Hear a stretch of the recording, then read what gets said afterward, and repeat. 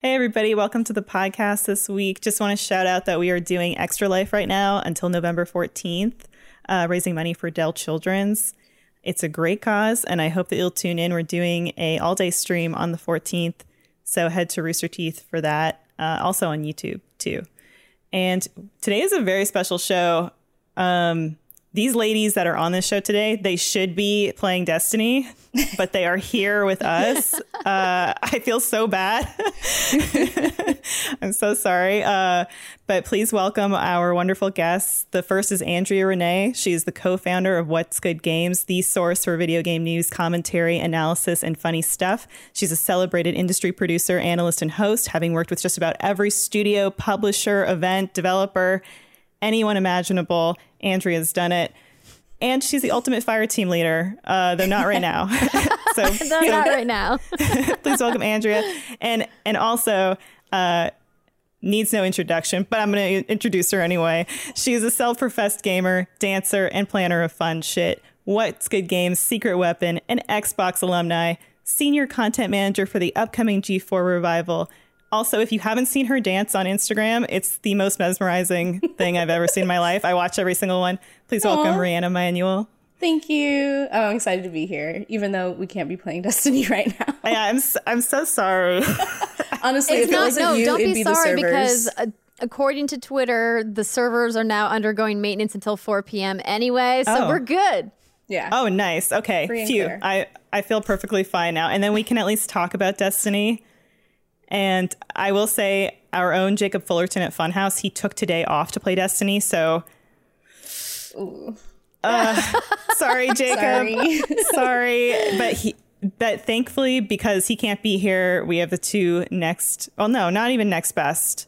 The two best people. So, whatever, Jacob. We have the two best people here to talk about Destiny. The Beyond Light expansion, which I have to preface this by saying, it's probably been 2 years since I've really been in Destiny. My last light level was maybe in the 300s. Aww. That's a long time ago, Elise. It's a long time. So I'm hoping by the end of this podcast, I will be I'll be back into it. I'll be there because the new expansion actually might be the one to do it. Andrea, you kind of got to dip your feet into it earlier, right? Yeah, so I started streaming on our What's Good Games Twitch channel this morning about 9:45. I was supposed to start at 9 a.m., but I thought, there's no point in me starting the stream if we're all just still stuck at the server loading screen.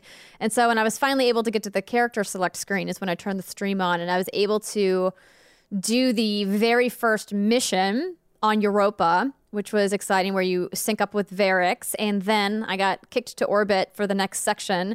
And that's when I could no longer load into anything. I was stuck in and out of orbit for about 30 minutes. And then I was back at the load screen. I got kicked out, and then I got into the queue, and then I was out of the queue, and then I was in the queue. And after about 45 minutes of that, I was like, you know what? I think I have some other work that I could be accomplishing instead of me just hitting the reload on the queue button over and over again for an hour. And that's about how much I've played of Beyond Light today. Perfect. I mean, I guess that's what we expect. Like, Rihanna, have you ever played a Destiny expansion on launch day? I have not. I'm usually working during launch days. True. I usually wait until later that day. And usually by 5 or 6 p.m., most of the kinks have been worked out. But yeah, today was a little disappointing. I tried to squeeze some in on my lunch break, and yeah, that was a bust. So still haven't seen anything but the title screen so far. Yeah, and Andrea, you were saying that you were just shy of Europa, or some friends of yours didn't make it to Europa? Yeah, so there's a new social section, an open hub, like many of the other planets in Destiny 2, that is on Europa. The very first mission that you play solo is also on Europa, but it's not the open mission or the open instanced area that we're going to be spending a lot of time in. I had a couple of our What's Good Guardian members that said that they were able to get there, but then ultimately got booted. A couple members said that they were able to get into the tower and then got booted. It just seems like, the Bungie servers are on fire today, as to be expected on launch day. So neither of you, there was no pre-access event or anything where you could check this content out, right?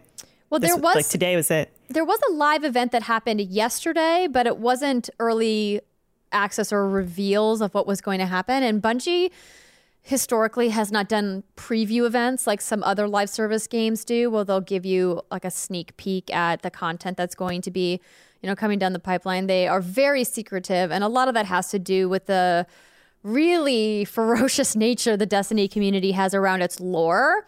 And obviously Bungie not wanting any of that narrative to be spoiled for any of the millions of fans of Destiny around the world. So no preview events for this, but we did get the updates from Bungie kind of preparing everybody for what we were to expect, because there was a lot of content that is going into the Destiny vault, meaning there's going to be whole planets and areas, strikes, raids that are no longer going to be playable. So if you bought original content that was included in Destiny 2, some of that stuff is no longer playable in Beyond Light.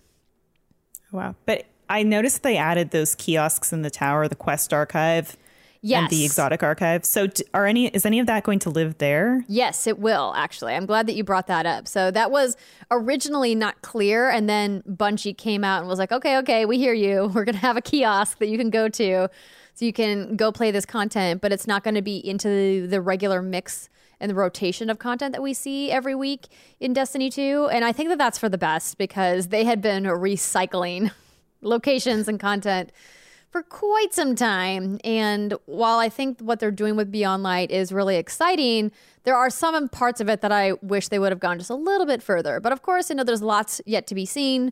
It's launch day today. We don't know the full extent of all the new content that we can expect.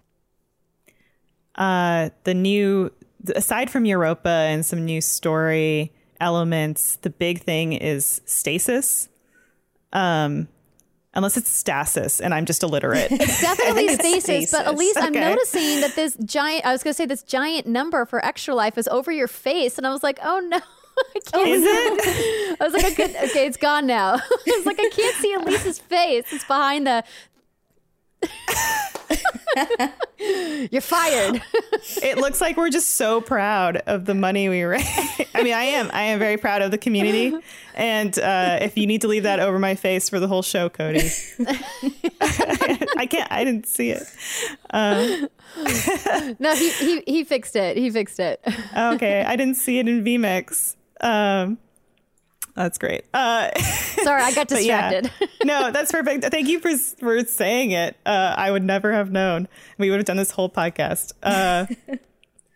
But yeah, stasis, which is the element type that unlocks new subclasses, and it ties into Europa and the frozen aspect, which is my favorite thing about Europa, which is I love that there was all this, colonization and industry happening there. And then because of the darkness, it's all frozen under ice. And maybe we'll go under the ice and see what's beneath it. I don't know. I think with Destiny, I always do the thing where I build up the lore being cooler in my mind than it actually might be in practice. Oh, I wouldn't say that. I guess, I don't know how big you are into the lore. I guess you and I have never really nerded out about lore stuff before. We haven't, and that's mostly because the only lore I see is what I see in a gameplay session. And as most OG Destiny fans know, there's not a lot until you go look it up. So yes, I miss a lot. And it was interesting because I did notice, Varix seemed to be featured pretty heavily, at least in the early part of this expansion.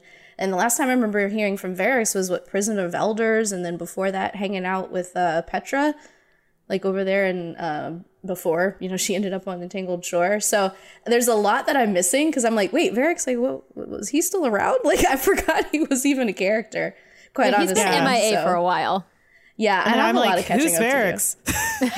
To do. He's like vanilla Destiny, so it's been a long time since we've seen or heard from Varix. I mean, we got kind of like a little nod to him when Forsaken launched, when they brought back the Prison of Elders, like superficially for one of the strikes that they did, but it wasn't actually him. It was a digitized drone is not the word I'm looking for. It was like a bot that had his voice module in it, but it wasn't actually him.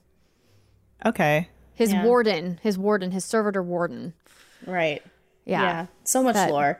There's a lot. And at least I do appreciate that it seems like there's a lot, because there really is. It's just not easy to come by if you're just, pew pew and then going into to multiplayer. Which is how I was playing. Yeah. Which was I do love, you know, I the story aspect I do love. I would rather do a strike or, you know, than just going into, I forget what the multiplayer arena is called. The Crucible. The Crucible. Oh my gosh, it's been so long. But I would rather do that with, you know, a fire team than going into Crucible and just kind of, you know, combat.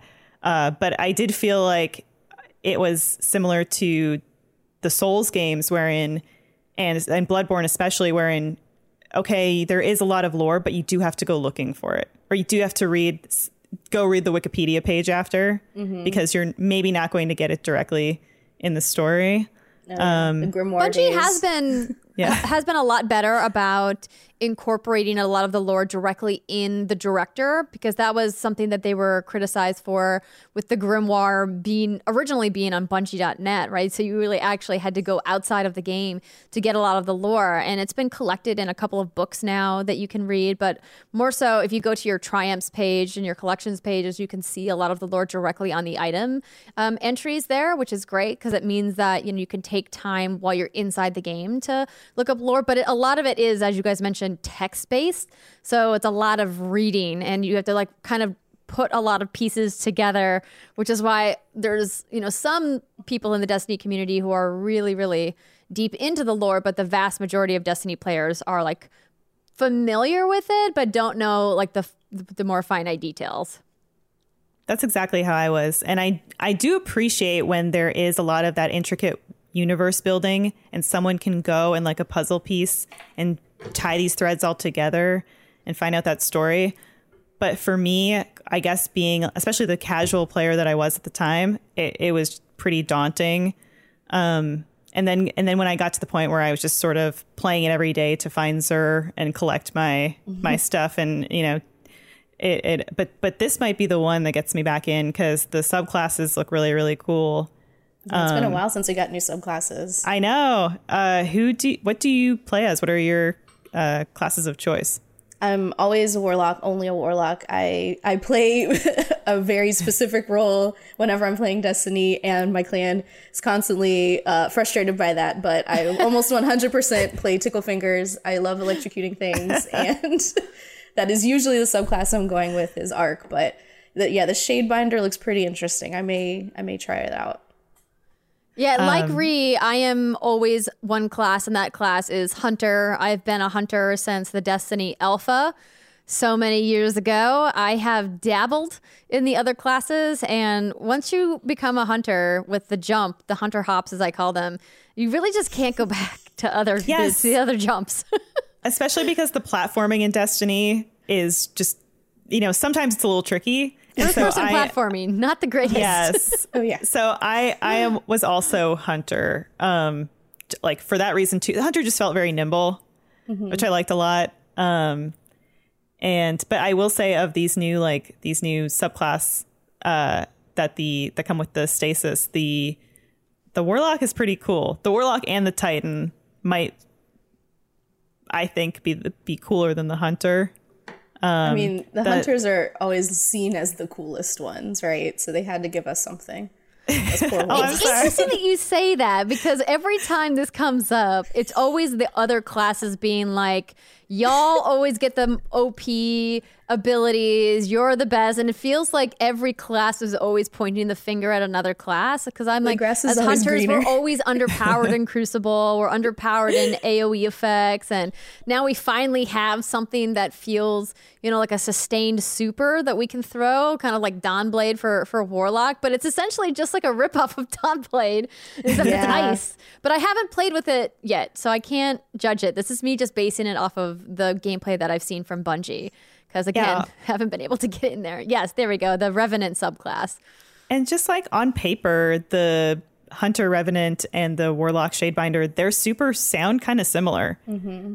Like the silence and squall of the Hunter is like throwing blades at enemies that freeze them, and then you detonate to create this storm that will kind of get any outliers. And then the Warlock is the Winter's Wrath, which freezes targets, and then you detonate the crystal to kind of do the same thing. Yeah, it's a staff versus a blade. It seems to be the main difference, but I like what it's doing. I like it's like theatrical, which is what I like in Destiny. Yeah, there's that blade. Yeah. Yeah, the staff is cool. The staff is cool looking. It's about time that the Warlocks got like a proper, like, you know, badass looking staff. Yeah, Rihanna, you get one. Like, we get one cool one. I mean, Dawnblade isn't bad if you have I forget what the chest piece is, but it gives you wings when you're using Dawnblade. That one feels pretty cool. Oh, damn. Yeah, Titan is always OP? real aggressive looking. Yeah, just say it. Just say it. Just say it. It's a little OP, a little bit. But can they jump? No. Yeah, they do have the worst jump. Sure. Those poor Vault of Glass Titan runs. Oh no. Oh my gosh, I'm so excited for Vault of Glass to come back. So excited. Yeah. The best platforming in the entire game. It's gonna start. I'm just gonna reinstall right now. Do it. Join us. One of us. One of us. So if someone like me who hasn't played in several updates is getting back in right now, or if somebody's starting, these might be too different, but if someone were to just jump into Destiny now, do you guys feel like there is a good entry point for that? I mean, that's so tough because I think like the one thing that Bungie has not really done well is create an onboarding tutorial section for new players that incorporates all of the new RPG mechanics that have changed. Because I think what's really difficult for new players coming in is understanding the multiple currencies, how those currencies work together, how the mod system works on your armor, and really understanding the min-maxing that Destiny fans have really grown to love over the last couple of years, and that Bungie has really done an excellent job of really modifying the end game chase of Destiny to make it feel rewarding for really hardcore players. Now, for new players, there's a lot that gets thrown at you all at once. And even if you start with the story, like lore-wise, you can get maybe eased in, but mechanics-wise, you might feel a little bit lost. And I really wish that Bungie would put some kind of tutorial inside the game to teach people, like, hey, maybe you go to this one kiosk in the tower and it like walks you through exactly how to use mods and like how to like use your gear sets together and the way that you use shards and what, you know, infusing your weapons can do and what kinds of weapons you can infuse, because it's a lot. It is. And even just the menus are a little overwhelming. There's a lot of information in there. And if you've played a while ago, like you're still power level 300 and you missed like 10 updates, you go back and you have all these like items that you need to clear out. You're not sure what you need to keep. And as you upgrade through your season pass, like you may not realize, oh, you have rewards in that season pass tab. If you move over in your menu, you could like get a bunch of free engrams. A lot of people miss that because it's not spelled out for you, as Andrea just said. So it does require some hand holding, but that's what a good clan is for. Yeah, exactly. Well, yesterday I was like, okay, I remember my power level being about 330 or 50. Like, let me go look and see what it's about now. And I was like Vegeta. I was like, it's over 1,000. Like I had like a heart attack because I thought, man, like I don't even know how much time it would take me, how, you know, whether it is that kind of exponential now level up where it would, maybe it'd be like I play for 5 hours and then I feel like or it's going to take me a week to get, you know, back to where I needed to be. Yeah. I think it depends on, oh, sorry, go ahead, Andrea. No. You go ahead.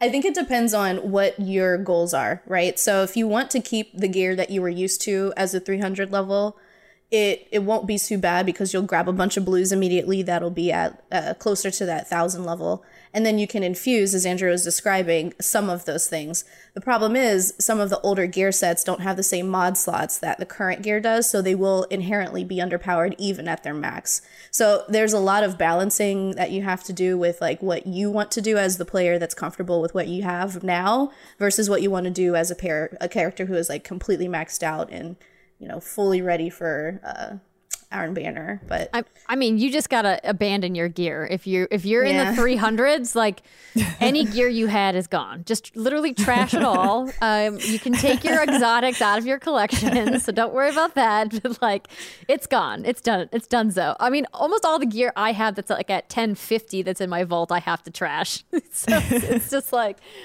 don't bother with that. I mean, but it's like any MMO, right? I think a lot of times we think about Destiny as a first-person shooter because obviously it is, but this really is an MMO RPG FPS hybrid genre game, and they have really leaned into that MMO RPG aspect over the last 2 years of development of Destiny 2, and you would know that it's going to be difficult for somebody to jump back into a game like WoW after being gone for 2 or 3 years, right?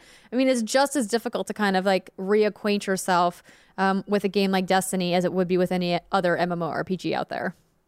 Yeah, I feel like Robin Williams in Jumanji when he comes back from the jungle and he's like, you know, what year is it? Because you guys are saying words that I haven't heard, and like Iron Banner and and I'm like, oh my gosh, I mean, you totally even missed all the whole Umbral Ingram whole cycle. Probably not a bad thing. Is it not good? It was a slough, honestly. It was tough. They were fine. It was just very poorly explained if you weren't there day one. Yeah. Oh, okay. Yeah. And the rewards were just like, okay. There was like a couple guns. It was a good chance to get a really nice roll on a 9 hunger. But you might not even know that there's rolls for guns now. That like guns have perks that can re-roll and that you can chase guns to get different perks. Because like nothing what you're saying has any context or meaning for me. Oh wow, like Cody, you're memeing it up. Nice. Yes. Well, on this day, this monumental day, any last imparting things to say about this new expansion? The one thing I want to say to people who are like you, Elise, and are contemplating getting back in, if you are an Xbox owner and you own Xbox Game Pass, you can get access to everything in Destiny 2, and I literally mean everything, on Xbox Game Pass, which is an incredible value. New Light is also free, so that's a big chunk of content if you want to jump back in. I know Stadia was doing a deal with Destiny 2, the Destiny 2 collection as well.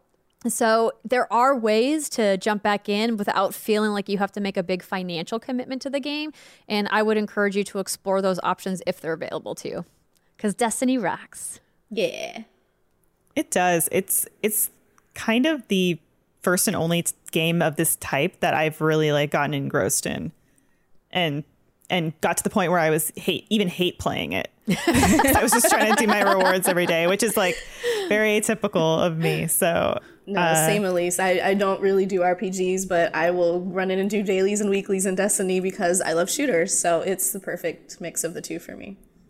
Yeah, they were like, let's get everybody. Yeah, let's sync them all.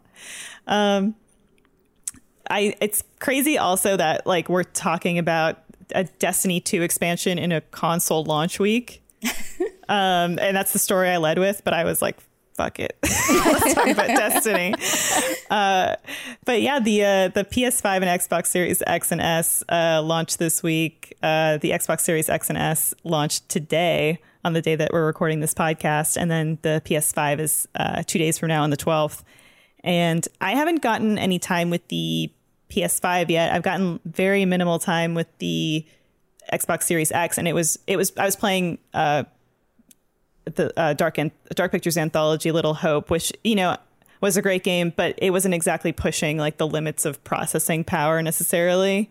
But it was just mind blowing the fact that there were no loading screens, like or just negligible loading screens between transitions. Like it did feel, you know, it did feel tangibly different from the last console generation. And so I don't know if either of you have gotten much time with the new consoles and what your impressions are so far. I've probably gotten the most time. I know Reed just got her Series X. I saw the photo on Twitter that it arrived. Very exciting. So I have a Xbox Series X that was sent to us by Xbox and Microsoft, so thank you to them for that. And I also have a PlayStation 5 that was sent by Sony Interactive Entertainment, so thank you for that. Disclosures are important. I have to say, so I talked about this on the What's Good Games podcast from last week. Both consoles are very powerful. Obviously, Xbox making a big show that they have more teraflops and more processing power. That's cool. The thing that I really love about the PS5 though is that it feels different. Like it feels really different than PS4, whereas Xbox Series X feels very much like Xbox One X. Now, if you had an original Xbox One from early in the generation, or even an Xbox One S, then the Series X is definitely going to feel like a big upgrade, at least graphically and processing power wise. But the UI is identical to what you have on the previous generation. So that is right at its face, like, you know, like nothing different or new there. And the controller is essentially identical. It's just a tiny bit smaller than the Xbox One controller. You know, and they've swapped out that D-pad for the Elite controller D-pad, so a little different there. But like the DualSense compared to the DualShock 4 are like, they're like two different pieces of equipment. I mean, the DualSense is just super, super cool. I actually have my DualSense right here. And what's really kind of neat about this is so Sony made a big deal about talking about the adaptive triggers and the haptic feedback that they've incorporated into the DualSense. And this is really, I think, game changing. I don't think it's going to be implemented by a ton of games, much like the touchpad on the DualShock 4 wasn't implemented as a gameplay tool in a lot of games. Obviously, most games just use it as a button press to like bring up a menu or a map. But some games you would, use swipe gestures on the touchpad. Famously in The Last of Us Part 2, you could play guitar on the touchpad. There's a lot of cool things that particularly Sony first-party games, no surprise, we're doing with the uniqueness of the DualShock 4, but the DualSense with the haptic feedback and the adaptive triggers is something you got to feel to experience. And I highly encourage anybody who is getting a PlayStation 5 this week to spend time in Astro's Playroom, because that game is super fun and it's really cute and it's a surprisingly great 3D platformer that's a pack-in game for everybody who has a PS5 to play. So it's been a really fun week testing it out. Is that game sort of Sony's way of like showing off the limits of that controller? Yes, it is like a glorified tech demo for sure. Okay. Yeah, it's similar to the VR version that came with the PlayStation VR. So it takes advantage of that haptic feedback, as Andrew is describing, where if you're pulling an arrow back, it feels like you're really drawing some kind of tension. And, you have to swing from piece to piece and grab something like you're rock climbing. And, it has the motion controls involved there. So it's definitely different from the DualShocks we're used to. And I enjoyed the few 5 minutes that I had with it. But I'm looking forward to playing more, and hopefully more than just first party uses some of those features, because it is something that's really, really different. Yeah, I hope so. Especially the accessibility that comes with the Xbox controller in particular. Taking advantage of that is really great. And I'm also fingers crossed that I get that PS5 this week, because Miles Morales. I think that's what everybody is clamoring for right now. Oh, yeah. It's just gorgeous. This is flat out just beautiful. Christine Steimer, who was part of our crew at What's Good, was talking about it on the show because she started playing it on PS4, and then she spent some time with it on the PS5 that we have. And she actually stopped playing it on her PS4 when she went back to her house to wait for her PS5 to arrive because it was such a dramatic difference in graphical quality between the two systems, which I thought was really interesting to hear her talk about. But the game looks amazing. The snow effects alone in New York at Christmas time. It just really is a great showpiece. We talk about showpieces for the power of next gen. I think that's what Sony really did well. And I know that people were hoping that Miles would get a bigger full-fledged game, much like Peter Parker did. And I feel like that's going to come, because early reviews that we've seen so far that were, released last Friday clearly show that people like the game, right? And I think once it gets into the hands of everybody who owns a PS5 this holiday, they're all going to hopefully enjoy it as well. But Xbox doesn't have that thing. Xbox doesn't have a Spider-Man Miles Morales. Yeah, and that is part of the exhilarating thing that comes with the new console is what's at least the one game that you have that you feel like this is something different and exciting. And I am sorry to say that it doesn't feel like Xbox has that. I mean, it would have been Halo, but yeah. RIP. Rip Halo. Yeah. $500 million, as Zombie Kill says, just wasn't enough to get them to launch at holiday.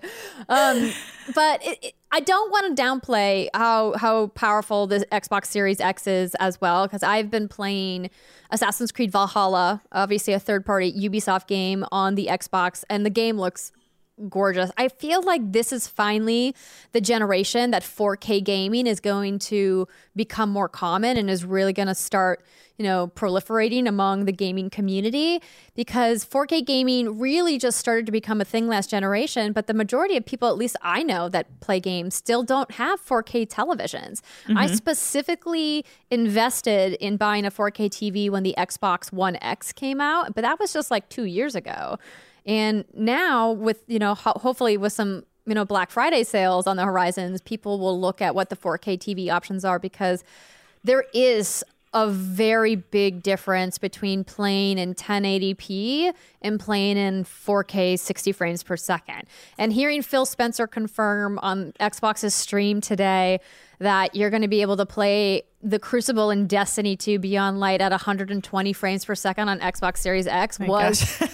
Rihanna's fanning herself. Dude, the PC Master Race has been holding that over our heads forever, at least. I know. I have so many friends that are buying new TVs because we finally have hardware that's optimized for it. Oh, really? She's like, oh, I got my new TV. Very exciting. Yeah. Nice. And I mean, in terms of like streaming as well, James has been, he's been a streaming fool with like, I don't even know. What are you streaming, James, from Games Pass? What are you streaming from Games Pass? Yakuza 0. Nice. I see Fuser back there. Super Lucky Tale. Super Lucky's Tale. So, yeah. Yeah, every time I look, I'll be on my Switch, and then he's like, I have something better than a Switch. And I'm like, no, you don't. But yeah, he's... Hey! Excuse me, can you harvest mushrooms and make mushroom lamps on your island? No, you can't. You can't. We were fortunate Microsoft sent us an Xbox One X early, but I feel like he's been using that feature much more than we've been using the actual console so far. Yeah. But yeah, once those games come, it's going to be lit, as they say. I will give a shout out to Tetris Effect. Oh my God, I love that an game. Experience. Honestly. That's what I heard. Someone was like, if you've never taken acid, play Tetris Effect, because it's apparently wild. So yeah, tonight. Well, they have the connected Tetris Effect Connected, which is the co-op version. So it's multiplayer. Mm-hmm. So definitely wear headphones if you've got them, or if you've got like a bomb ass surround sound where you can like blast the music, do that too. And if you have VR, if you want to take your trip to the next level, I want to be incapacitated by the end of it. It's so good. The soundtrack for that game is just chef's kiss. So good. That's awesome. Okay, well, I love talking to you guys because now I feel like genuinely hyped for games. Yay. Which I games have. Are which great. We haven't even mentioned Demon Souls yet, because technically we can't talk about it. It's still under embargo.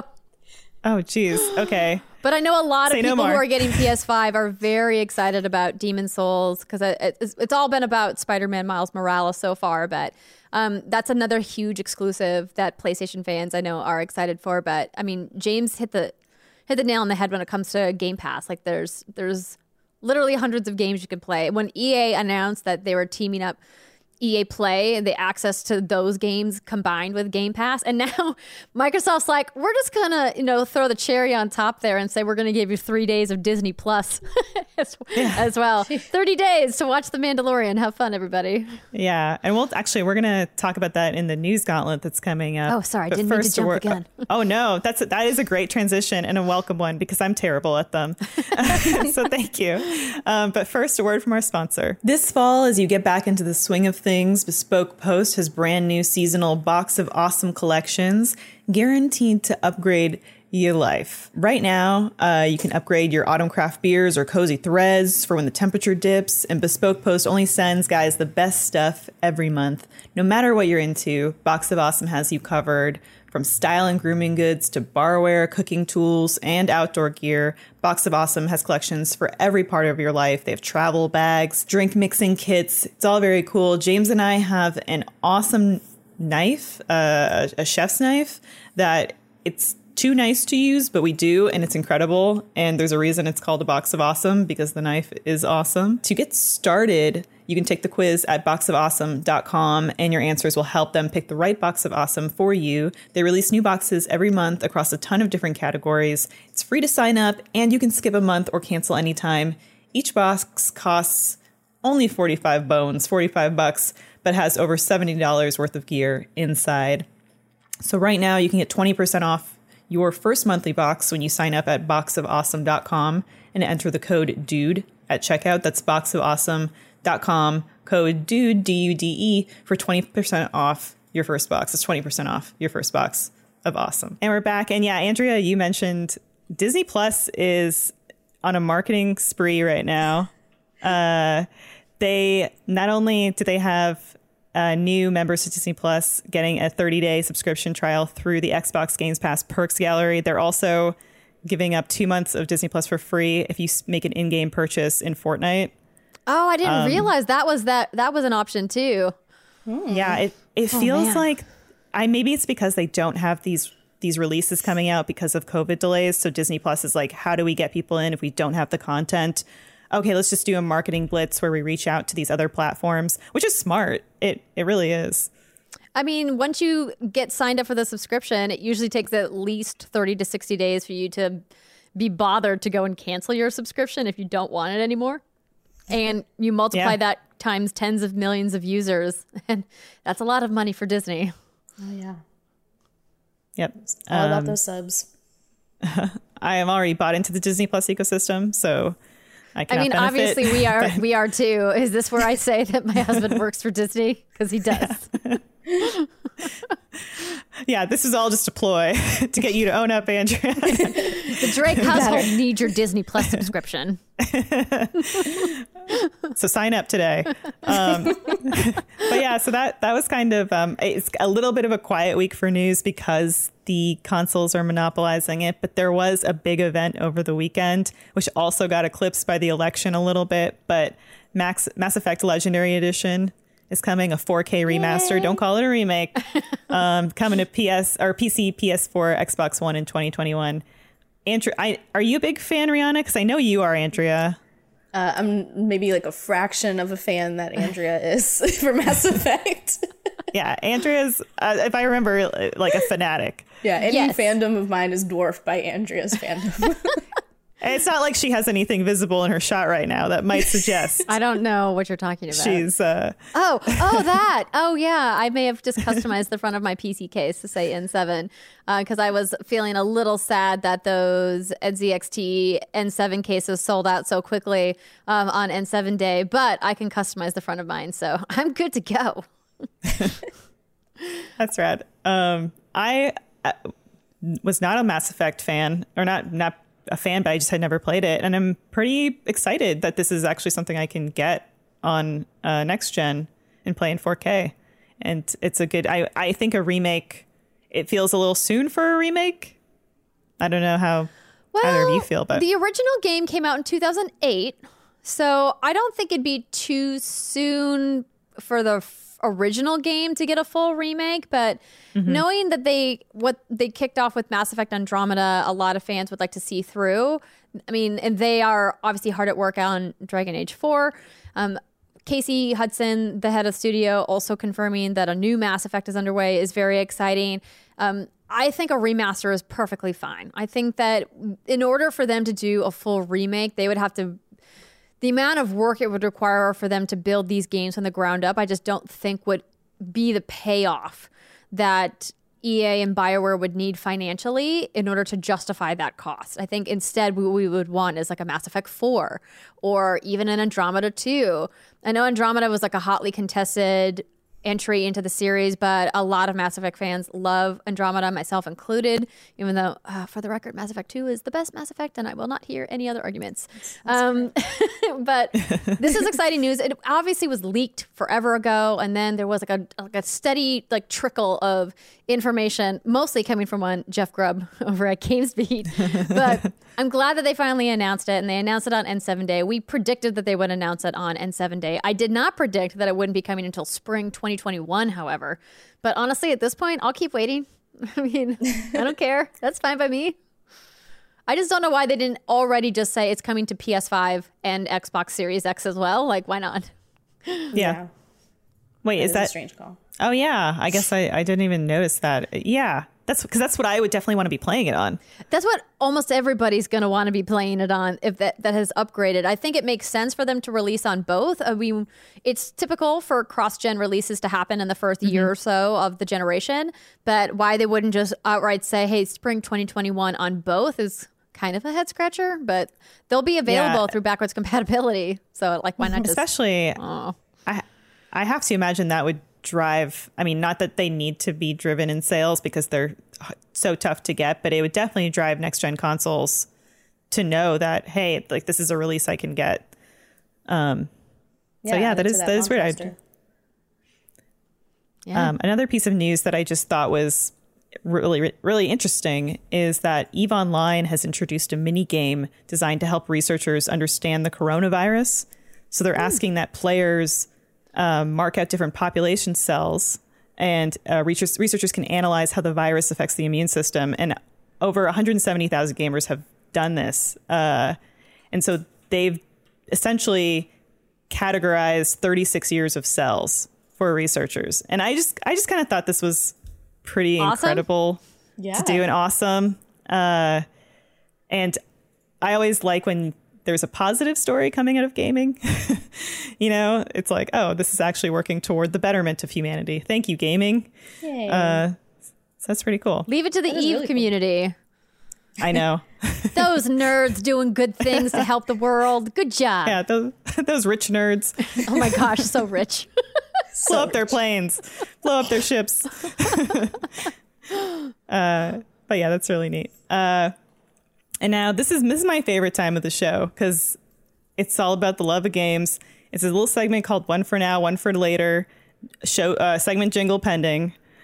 Someone did write me like a really great jingle. Just haven't introduced it yet. But it's a segment of the show where we talk about a game that we're playing now and then one that we're excited to play later. It can be near future, distant future, new or old, just something maybe in your backlog that you haven't gotten to yet. But, you know, whatever floats your boat. And I noticed that you guys have very similar picks.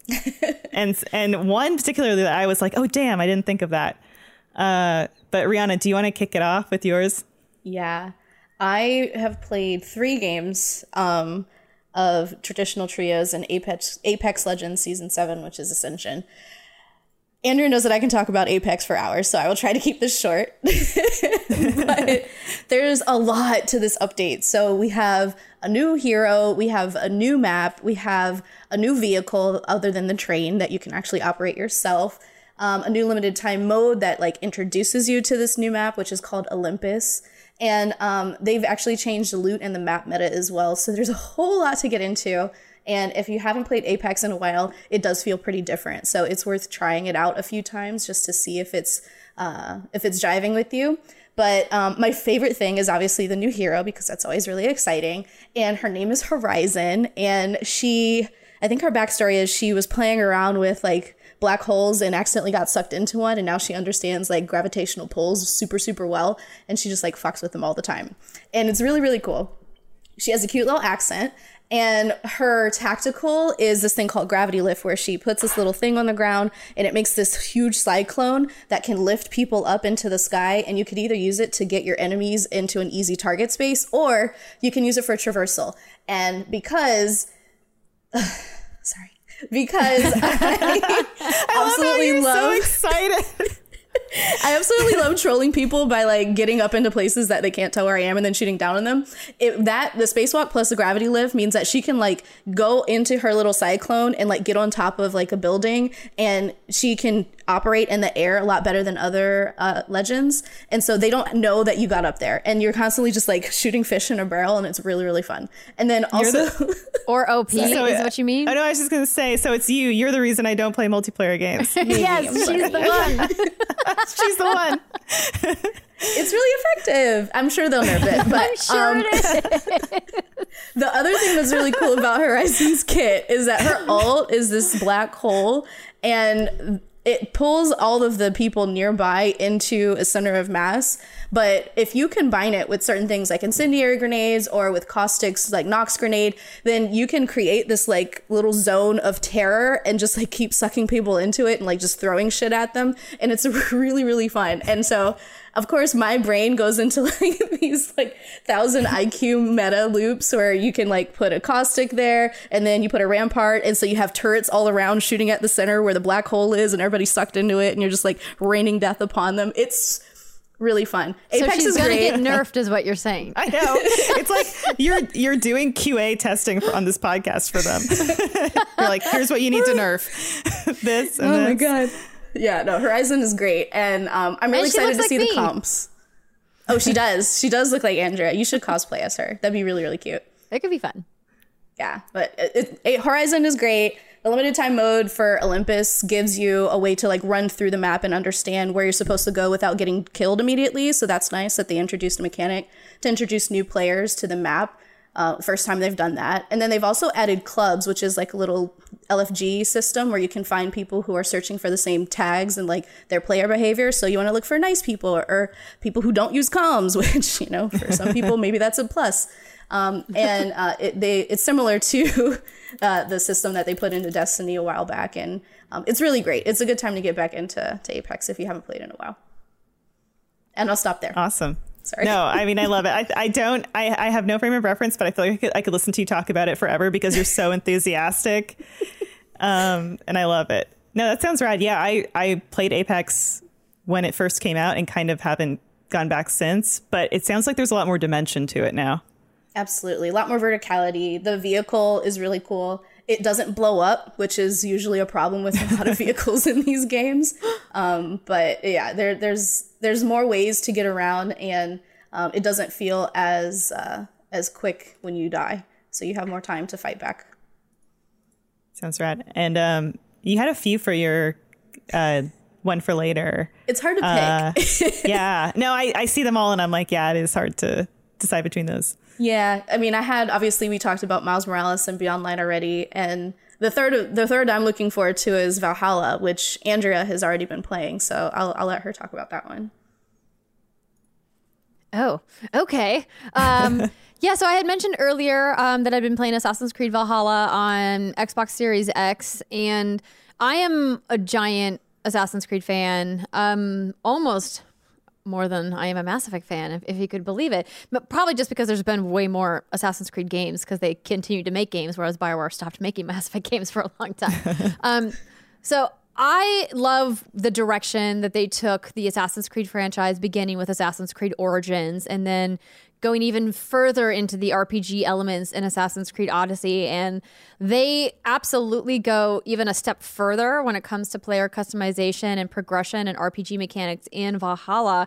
But they also bring back some series elements of stealth that I think have been sorely missing. Now, how they're implemented, I'm still a little on the fence about. So they brought things back like social blending. So when you're in towns or areas that aren't friendly to you, you have to have your hood up and you have to walk slowly, blend in with crowds. You can sit down on benches if you're being chased by a guard and kind of lose them. Things that we saw, you know, in some of the earlier Assassin's Creed games. They've definitely made stealth a lot more difficult, like a lot more difficult than it was in previous games. And I know that there's a section of the community that absolutely loves that increased difficulty because it forces you to be more strategic.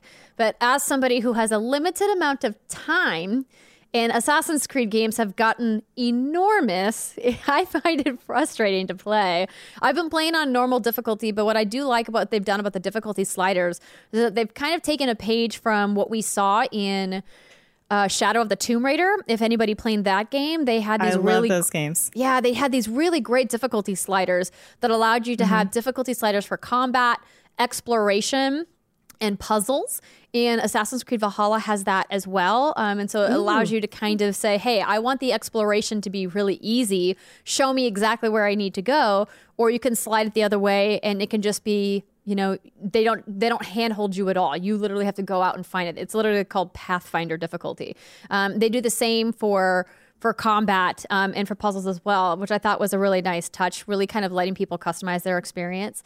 You play as a Viking, right? It's all set in Norway and England. And then there's, of course, some Norse mythology lands that you can visit as well. You play a Viking named Eivor. And for the first time ever, you can choose either to be female Eivor, male Eivor, or you can let the Animus decide.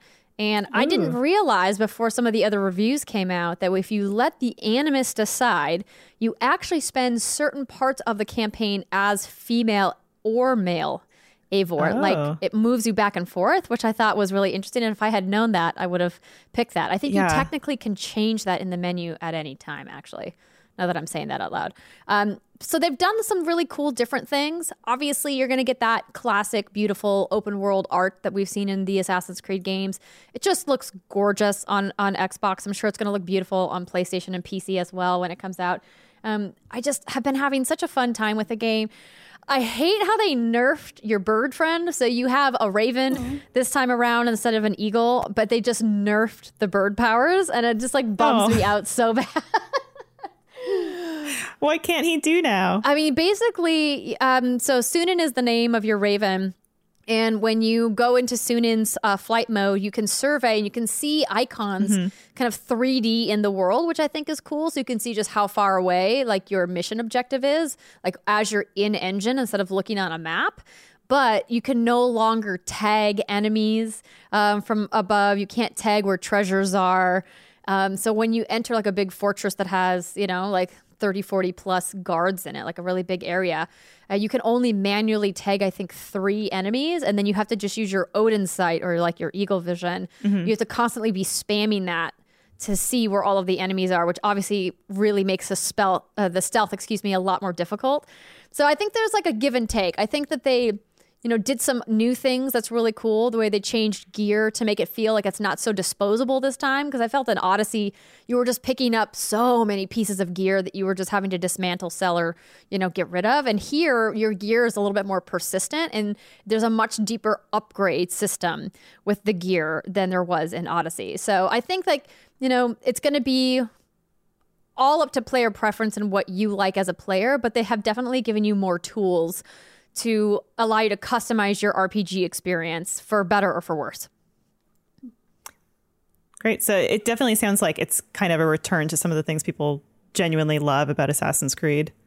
Yeah, the climbing is interesting because the way that the parkour has been involved in the franchise has really evolved over time. And one of the things I loved about some of the earlier Assassin's Creed games were some of the climbing puzzles. And then in the last game, in Odyssey, they almost went full Breath of the Wild, where it's like you can climb pretty much anything. And I feel like it's just the kind of player you are to decide if you like that or not. It's very similar this time around, but Eivor has 3 different meters that you have to manage. You have a special abilities meter. You have a health meter for the first time, which is nothing you've had to manage in Assassin's Creed before. And you have a stamina meter, which I hate. I hate stamina meters in games so much. Same.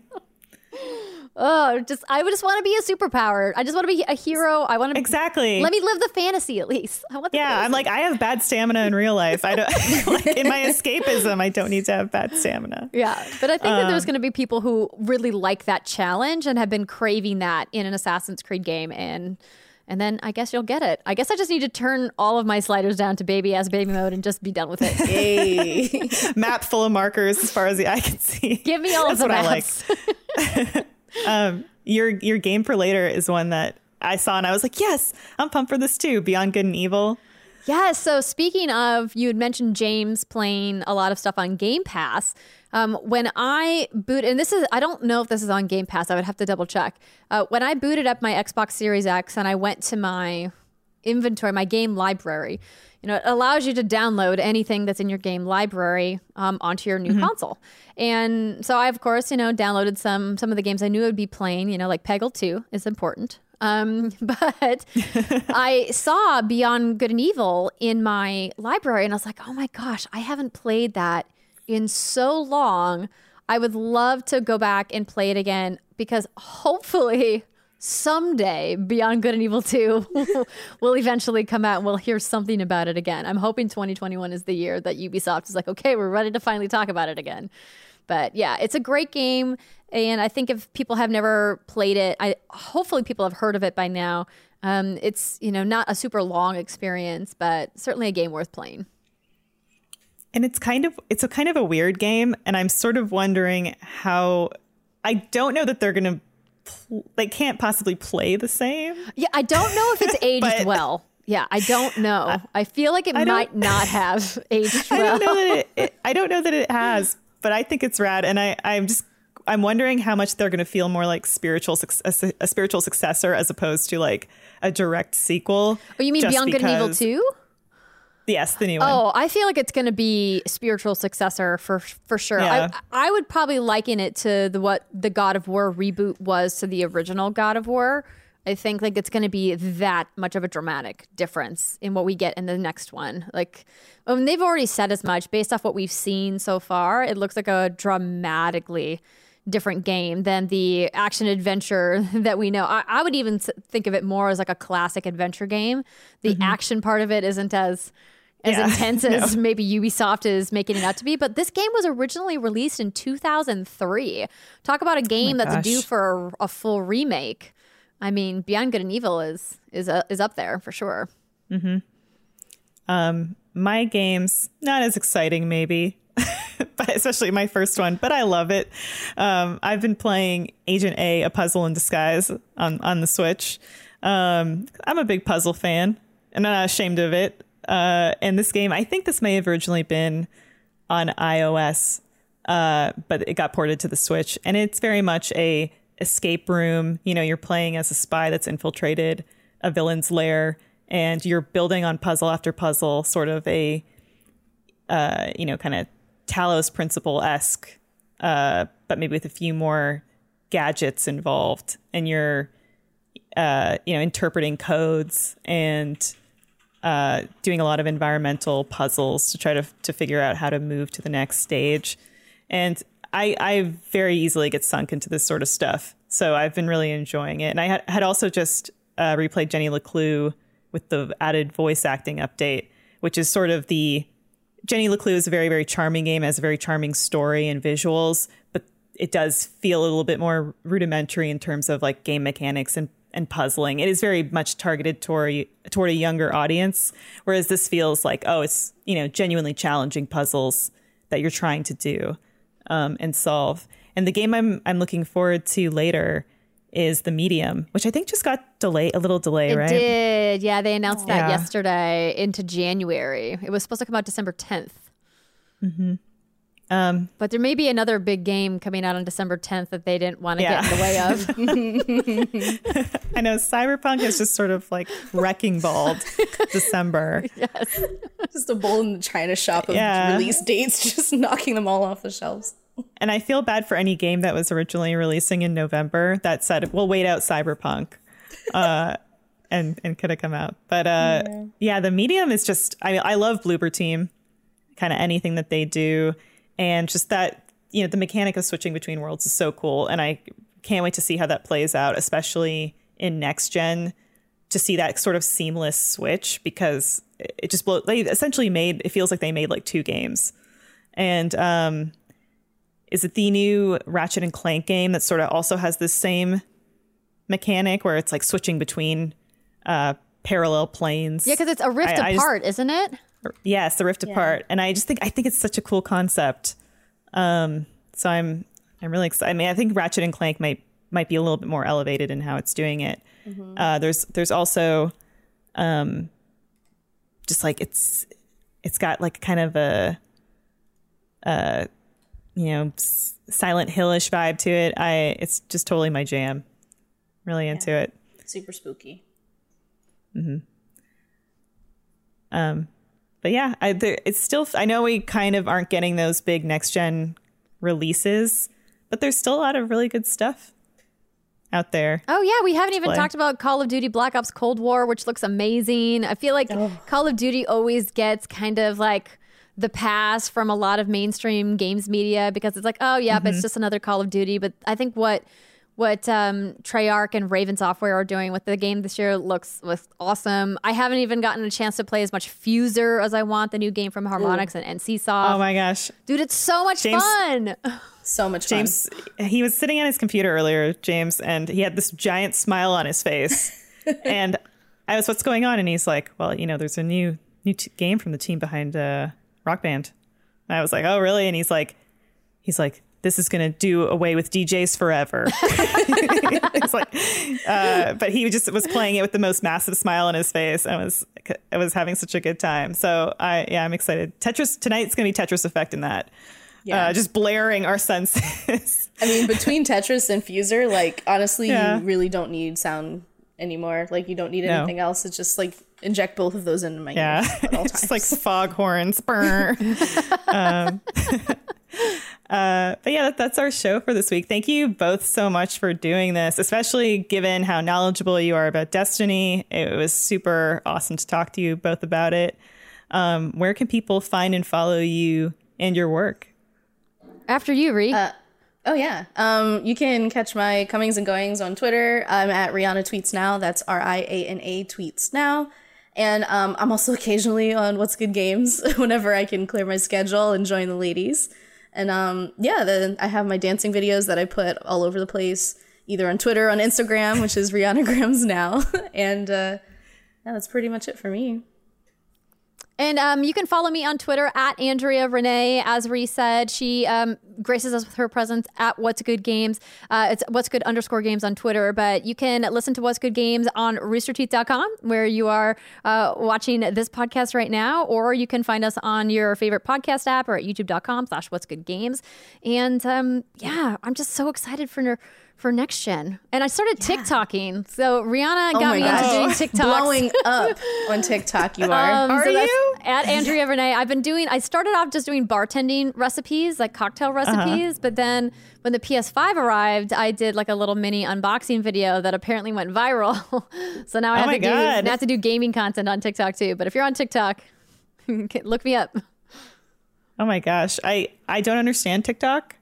But I do love when people send me TikToks, like friends send me TikToks. Ooh, but then I can send you TikToks, Elise. Yes, please. Be careful what you wish for, Elise. Wait, are you like the TikTok sender of the group? Oh, yeah. Whenever you become friends with Rihanna on TikTok, you'll get that 99 plus, like the inbox is full because she sent you so many TikToks. I am your For You page. It is me. But don't you worry. Like, do you ever, Lindsay that works with us, she would be like, man, I sat down at 7 p.m. and I got up at 9 p.m. And I was like, where did the time go? I was just watching TikToks. Yes. And that's what I'm worried about. They're addictive. They're hilarious. Like, everyday people are really, really funny and clever. And it's really great to see that because I don't really see people anymore. So it's a nice substitute. And you can get recipes. I watch a lot of like home DIY videos. There's like so much cool stuff on TikTok. I'm so glad that I finally caved and downloaded it and put it on my phone.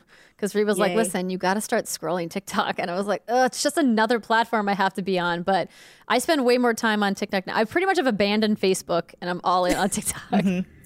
I feel like between like your TikTok unboxings and then John's do-it-yourself Xbox fan, you guys could like start a TikTok house. We could. We're ready. We're ready for the future. Bring it on, China. Let's go. Bring it on, China. Let's go. You heard it here first, everyone. That concludes our podcast for this week. Thank you both so much for coming on. It was really fun. And What's Good Games is an awesome source if you are looking for not only knowledgeable gaming news and insight, but also fun and funny. This week on Funhouse, we're streaming Human Fall Flat, Snake Pass, and Friday the 13th on Friday the 13th. And we've also got Fallout 76 and In Silence coming up this weekend. In Silence was a ride. It was pretty great. And on Saturday, there's a special Extra Life stream from Rooster Teeth to raise money for Dell Children's Hospital, starting at for Funhouse at 10 a.m. Pacific, 1 p.m. Eastern. We're going to be on there raising some money for a good cause. So thank you both again, and enjoy Destiny. I hope the servers are back up. Fingers crossed. Good to go. We'll see. Bye, everybody.